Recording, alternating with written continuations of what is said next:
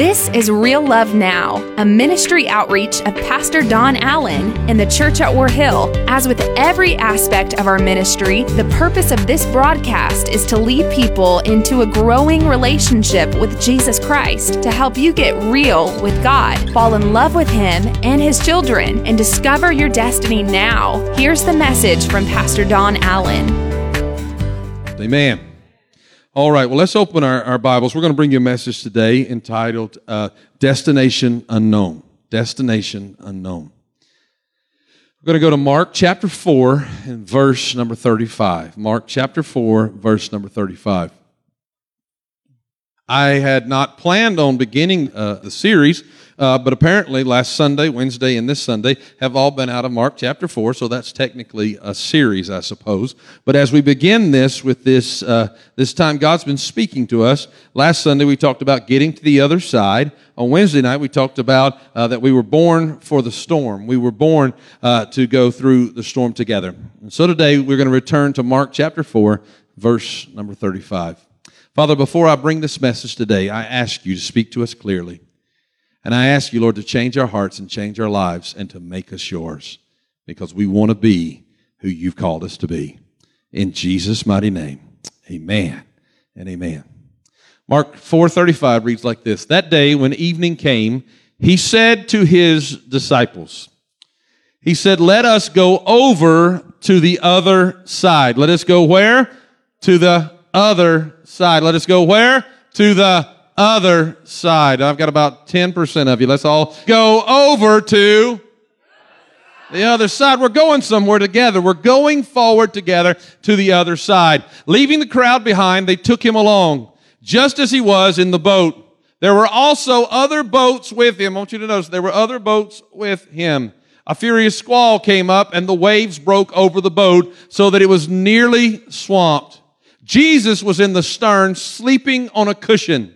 The disciples woke him and said to him, Teacher, don't you care if we drown? I heard somebody chuckle when I said Jesus was asleep in the boat. The one verse says the boat's filling up with water. If the boat's filling up with water, the cushion's filling up with water, and Jesus is still asleep. Come on, amen.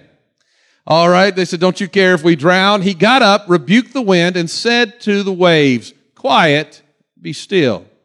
Then the wind died down, and it was completely calm. He said to his disciples, Why are you so afraid? Do you still have no faith? They were terrified and asked each other, Who is this? Even the wind and the waves obey him. May the Lord bless his word. Last Sunday morning we began this study with this revelation that Jesus had told them, You're going to make it to the other side. That Jesus had already spoken into their lives that you're going to make it to the other side. And we went through the study together, realizing that no matter how big the storm arises in your life, when Jesus tells you you're going over, you're going over. When Jesus tells you you're going to make it, you're going to make it. When Jesus tells you that you're going to make it through this storm, you can count it, you can mark it down, you're going to make it through the storm. We also realized last Sunday morning in this study that what happened was the storm revealed their low vision of God and their high vision of themselves. You see, they didn't really believe that Jesus could do anything, and thus they said in the statement, Are you going to let us drown? They didn't really believe that Jesus could bring them through. They didn't really believe that Jesus could be the deliverer that he declared that he was. And they had a low vision of him. But he looks at them and says, Where's your faith? Where's your faith? And he reveals that high vision they had of themselves. And so they had to find out in the middle of the storm, and as you and I have to find out in our storms, that Jesus is higher than our storm. And that our faith needs to grow in the storm. And then Wednesday night, we came around to the part of the verse that talked about what do you do in the storm. And I brought you a message entitled, Born for the Storm. And in that, we learned that Jesus did 3 things in the storm that we're going to have to do if we're going to make it through. The first thing that Jesus did in the storm was the Bible says he got up. He got up. Some of us have been watching life pass us by. Some of us are in the middle of a storm and we're watching life pass us by in the middle of this storm. We're watching life go forward and we don't even like what we're seeing. We don't like what we've experienced. We don't like where we are, but it's time for us to stop watching and to get engaged. It's time for us to arise. One of my favorite passages of Scripture, and I didn't bring this out in the other services, but I feel to bring it out to you today. One of my favorite stories in the Bible is when the mother of Samuel goes and she's had all that she can take, and finally the Bible says she stood up. And when she stood up, it says that the people of God were sitting down. But yet she said, I've had enough. You can stay sitting if you want, but I'm going to get up and I'm going to change my situation. And I don't know who you... I'm supposed to be behaving this morning, but I've come to tell you, I don't know who you are and I don't know what you're going through, but I know a God who can bring you through if you'll stand your ground, believe in God, and raise your voice and declare, I'm going through by the blood of the Lamb. I'm going to overcome by the grace of God. How many of you know a God that can bring you through any storm? Amen. The second thing that Jesus did was he rebuked the wind. He rebuked the wind. He didn't plead with the wind, but he told the wind, this is where you're going to be. I was invited into a prayer meeting Thursday night that I desperately needed to be a part of. In that prayer meeting, they began to declare the word of the Lord over the problems we're facing. They began to declare the word of God over the situations. They began to declare the word because you see, you rebuke the storm with the word. It was with the word that the victory came. It was with the word that all of a sudden my heart began to rejoice because I realized that no weapon formed against us shall prosper. I realized that though the enemy may think that he's winning, greater is he that is with us than he that's with the world. I realized the truth because it's the power of the word. And when you release the power of the word, something begins to shift. And so we learn you've got to rebuke the storm with the word. And then we learn that you need to begin to speak life into the moment. You need to begin to say, he said, peace, be still. You need to begin to declare, this is where we're headed. This is what God's going to do. We shall see the salvation of the Lord. We shall see the favor of God. You begin to declare where you're headed with God. And then the Lord brought me back to this passage, and I thought, Lord, I've already preached twice in the last week on this passage. Do you really think we need to go there again? And I don't know that we completely have it all yet. So here's where we are. The passage that stood out with me from this part this week was this. There were also, I want you to see this, there were also other boats with them. No? There were other boats on the sea. There were also other boats with, what's it say? Him. There were other boats, not with them, but the boats were with him. Jesus was bringing others on the journey also. They all were facing the storm, but they faced the storm together. They faced the war together. They faced this together. And if we are going to make it to the destination that we have been called to, we are going to have friends on this journey. We're going to have friends who help us along the way. We're going to have people who show up at our deepest, darkest hours and encourage us in the things of God. We can't do it alone. We can't make it alone. We need each other during the rough times of our lives. Can I get an amen for that? You know, they say that the phrase a self-made man. Can I tell you that no man is self-made? I used to have an old fishing buddy. He only had one good eye, had a patch across his eye, and we'd go out fishing. And how he could catch fish where I couldn't catch fish with two eyes, I don't know. But he could see them in the water. Catch them between your legs almost if you're in the trout stream. And so I'm out with him, and he always would say, this. He said, Pastor, I want you to always remember something. And I said, what do I need to remember? I knew where he was going. He said, a successful man is like a turtle on a fence post. I heard it so many times, but I'd laugh every time. And I'd say, what do you mean, turtle on a fence post? He'd chuckle. And he'd say, because you knew there's no way that he got there by himself. So it became kind of a motto of mine. I had people draw me pictures of turtles on a fence post, and actually one family, there was a local artist, and they were getting older and they could barely see, and so her son commissioned her to paint me a painting of a turtle on a fence post.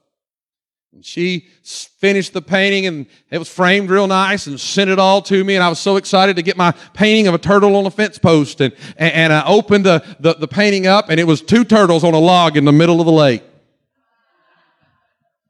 And I said, well, that's not what we asked for. And they said, no. They said, but she said, that's ridiculous. Turtle could never get up on a fence post. It's because you know it couldn't get there on its own. Can I tell you today, we can't make it on our own. We need each other. We need each other. God put us in each other's lives to encourage each other, because there's going to be times that I can't see through the dark, but you're going to be bringing me good words and encouragement. There's going to be times that you're going through a struggle, and somebody's going to come alongside of you, and they're going to put their arm interlinked with your arm, and you're going to make it, because we need each other on this journey. God's called us all to move forward. I've got scripture on it. Genesis 2:18. The Bible says that then the Lord God said, it is not good for the man to be alone. I will make a helper who is just right for him. It's not good that it's still not good for man to be alone. Can I get an amen? Can I get the single people to say amen? Come on, amen. It's not good. But Eve was only part of the solution, what's being talked about in this passage. Eve was only part of the answer, but everybody needs friends to help them in their journey. Everybody needs somebody. And this is what I had to engage in my life, and I'm going to give this to you real quickly because I want to move on quickly. But everybody needs 3 kinds of friends in your life. Everybody needs a Paul in your life. A Paul is somebody that's walked further than you've walked in this faith. Somebody that already has gone through a battle, and they can look back and tell you how they made it through the battle. Everybody needs a Paul in their life. I had to reach out and call the Paul for my life this week, and it was amazing. What seemed like a mountain to me was more of a molehill to him. Everybody needs a Timothy in their life, which is somebody following you along the way. If nobody's following you, you don't have to be as careful where you step.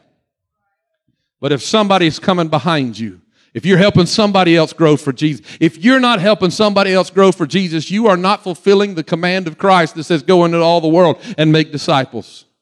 Everybody needs a Timothy, and everybody needs a Barnabas, somebody who comes along beside of you that's on the same level as you, that's not afraid to speak into your life. Come on. Everybody needs somebody in their life. Now, I want you to understand that the storm is going to try to shake you, and that's why we need each other. The storm's going to try to distract you. The storm's going to try to pull you aside. And what you're going to have to understand, and I want you to get out of this passage, is that the storm caused the disciples to lose faith in their conviction about who Jesus was. And we have to remember 1 Corinthians 16 and 13. It's just very important. It says, be on guard, stand firm in the faith, be courageous, and be strong. You could kind of, in a very loose translation, you could say this: don't let the problems cause you to forget what God has done in your life. Don't let the storm cause you to lose sight of who you've become in Jesus. Stand your ground, mark yourself right there and say, I don't know how I'm coming out, but I'm coming out because I will not lose faith in Christ in the middle of this storm. Can I get an amen this morning? You're going to have to become determined not to let anything shake you. Now, how are you going to do that? Well, it reminds me of a story from the Bible. It reminds me of the story of David. David goes and he's fighting with his men amongst the Philistines, and he returns to his home, a place called Ziklag. And when he returns to Ziklag, the Amalekites have taken everything that he has, and every person that was alive there captive. They've taken his wives, his children, everybody's wives and children. They're all quite upset. As a matter of fact, they're all so upset that they start reaching for stones. And they're going to stone David because they were with David when everything they had was taken away. So David's family is gone. His possessions are gone. His future's gone. Everything's gone. And he's sitting there in this utter despair with his whole world having fallen apart around him. And he doesn't know what to do. But 1 Samuel 30:6, and boy, I feel the Holy Spirit already. It tells us what he did and how he made it through that dark moment. 1 Samuel 30:6 says this: but David strengthened himself in the Lord. Let me just read that again. But David strengthened himself in the Lord his God. So in the middle of the darkest moment of his life, in the middle of the time that he didn't know how to go forward and he didn't know where to go, when he couldn't say, well, let's go after him and chase him, when he couldn't defend himself anymore, the only thing he had left to do was remember who God was. And he began to remind himself of how God had delivered him from the bear and how God had delivered him from the lion and how God had delivered him from Goliath. And he reminded himself that God is still God in spite of the storm, and God is still able, and God is still faithful, and God is still good. Come on now. And he reminded himself of the goodness of God.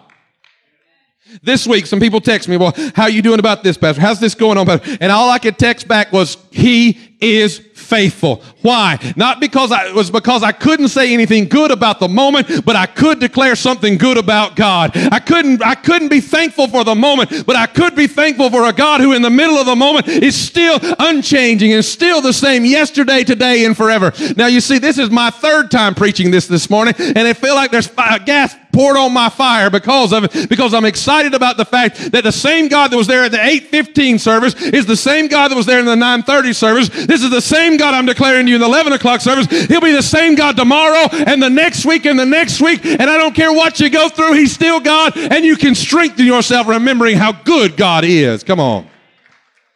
I feel this morning. You can start praising God with his promises.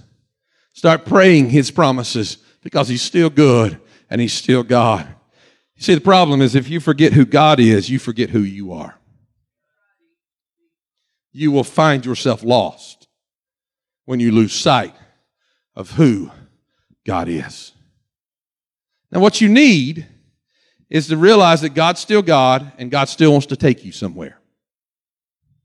He said, I want to take you to the other side. We're getting there. I'm going to take you to where? The other side.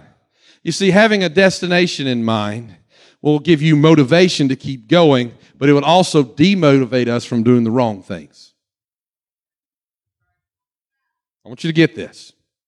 If you make up your mind that you're going to get somewhere new and better for God, it's going to give you motivation. But listen to me. What you need to understand is if you have a destination in mind, something new and better for yourself this year, it's going to help you overcome the storm. Let's just say that you decide, I'm going to lose 20 pounds this year. Come on. Not one person shouted with me at all. Let's say you say, I'm going to lose 20 pounds this year. That's a destination in mind. Okay? A destination. Now, I'm going to tell you how it works in my life. Let's say if I plan on losing 20, I didn't say that, but let's say if I did. Destination in mind. Does anybody else hear voices? Hold on, let me finish that. Does anybody else hear voices when you drive past Dairy Queen? I don't know how that Reese's Blizzard speaks, but it calls my name. Come in. You have time. And the one that really gets me is, Christina doesn't have to know. Come on now, amen.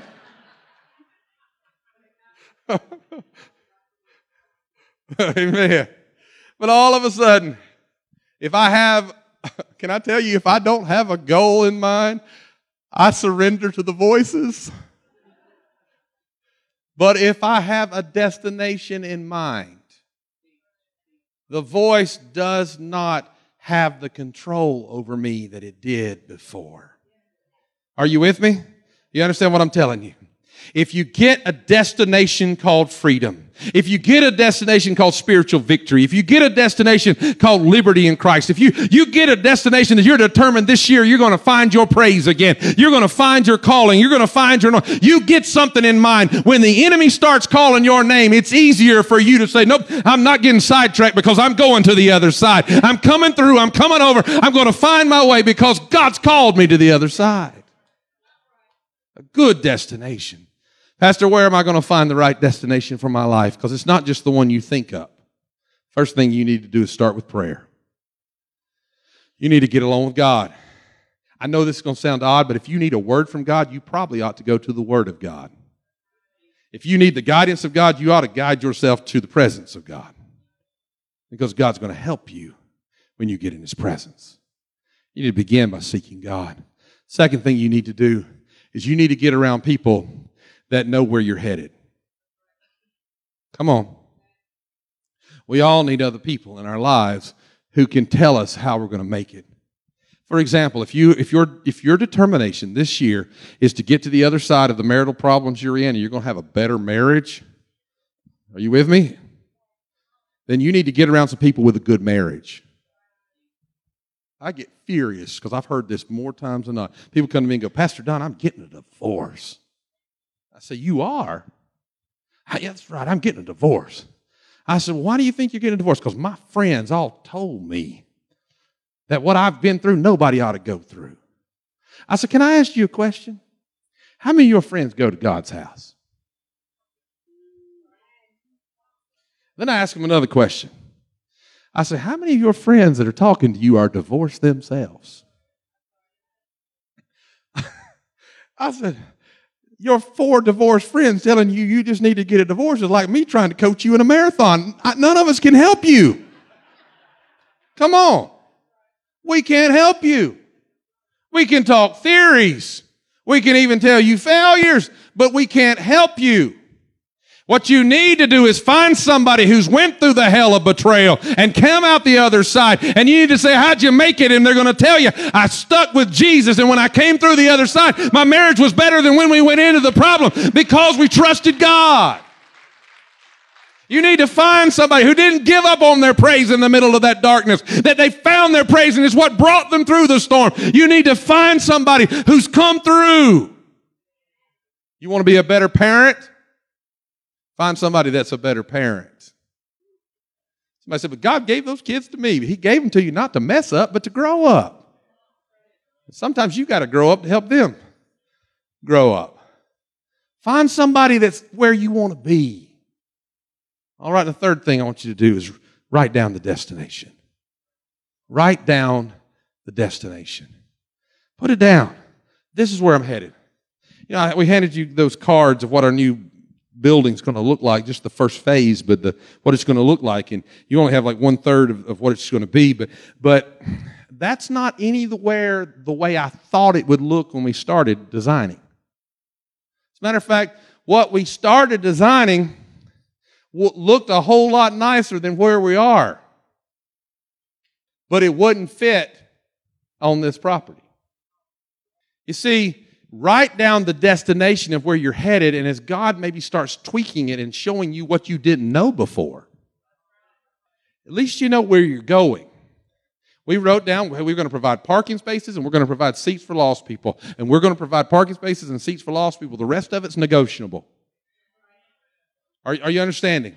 Stop trying to tell God what it has to look like, what your family has to look like, what your situation has to look, what your world has to look like, and realize that God's called you to freedom, and you might not know how you're going to get there, but God's going to bring you there because you wrote it down. This year, I'm going to be free. This year, I'm going to walk in what God's called me to walk in. You see, when you are headed to the other side, when you're going somewhere and you're headed to the other side, you need to understand something. It is impossible to arrive if you don't know where you're going. How do you know you're there yet? If you don't know where you're going, it's time to define the other side for your life. It's time. This is it. I'm coming through. I'm coming over. This is where I want my life to be when I make it to the other side. Now, in the last service, we had people that said, I want to have a better marriage. That's what the other side's going to look like for us this year. Some people said, I want to be a better parent. That's what the other side's going to look like for me this year. Some people said, I want Jesus in my boat. That's what I want this year to look like. So I don't know what your other side is. But for some of you, it's not being depressed anymore. For some of you, it's not allowing the devil to torment your mind anymore. For some of you, it's going to be freedom from whatever substance has bound you. You know, in our earlier service, because our rehab is there, whenever I preach about addictions, I can just reach to them and it can spill over to everybody else. But in this service, who are you? That you don't want the addiction from yesterday to destroy tomorrow. you're going to go to the other side.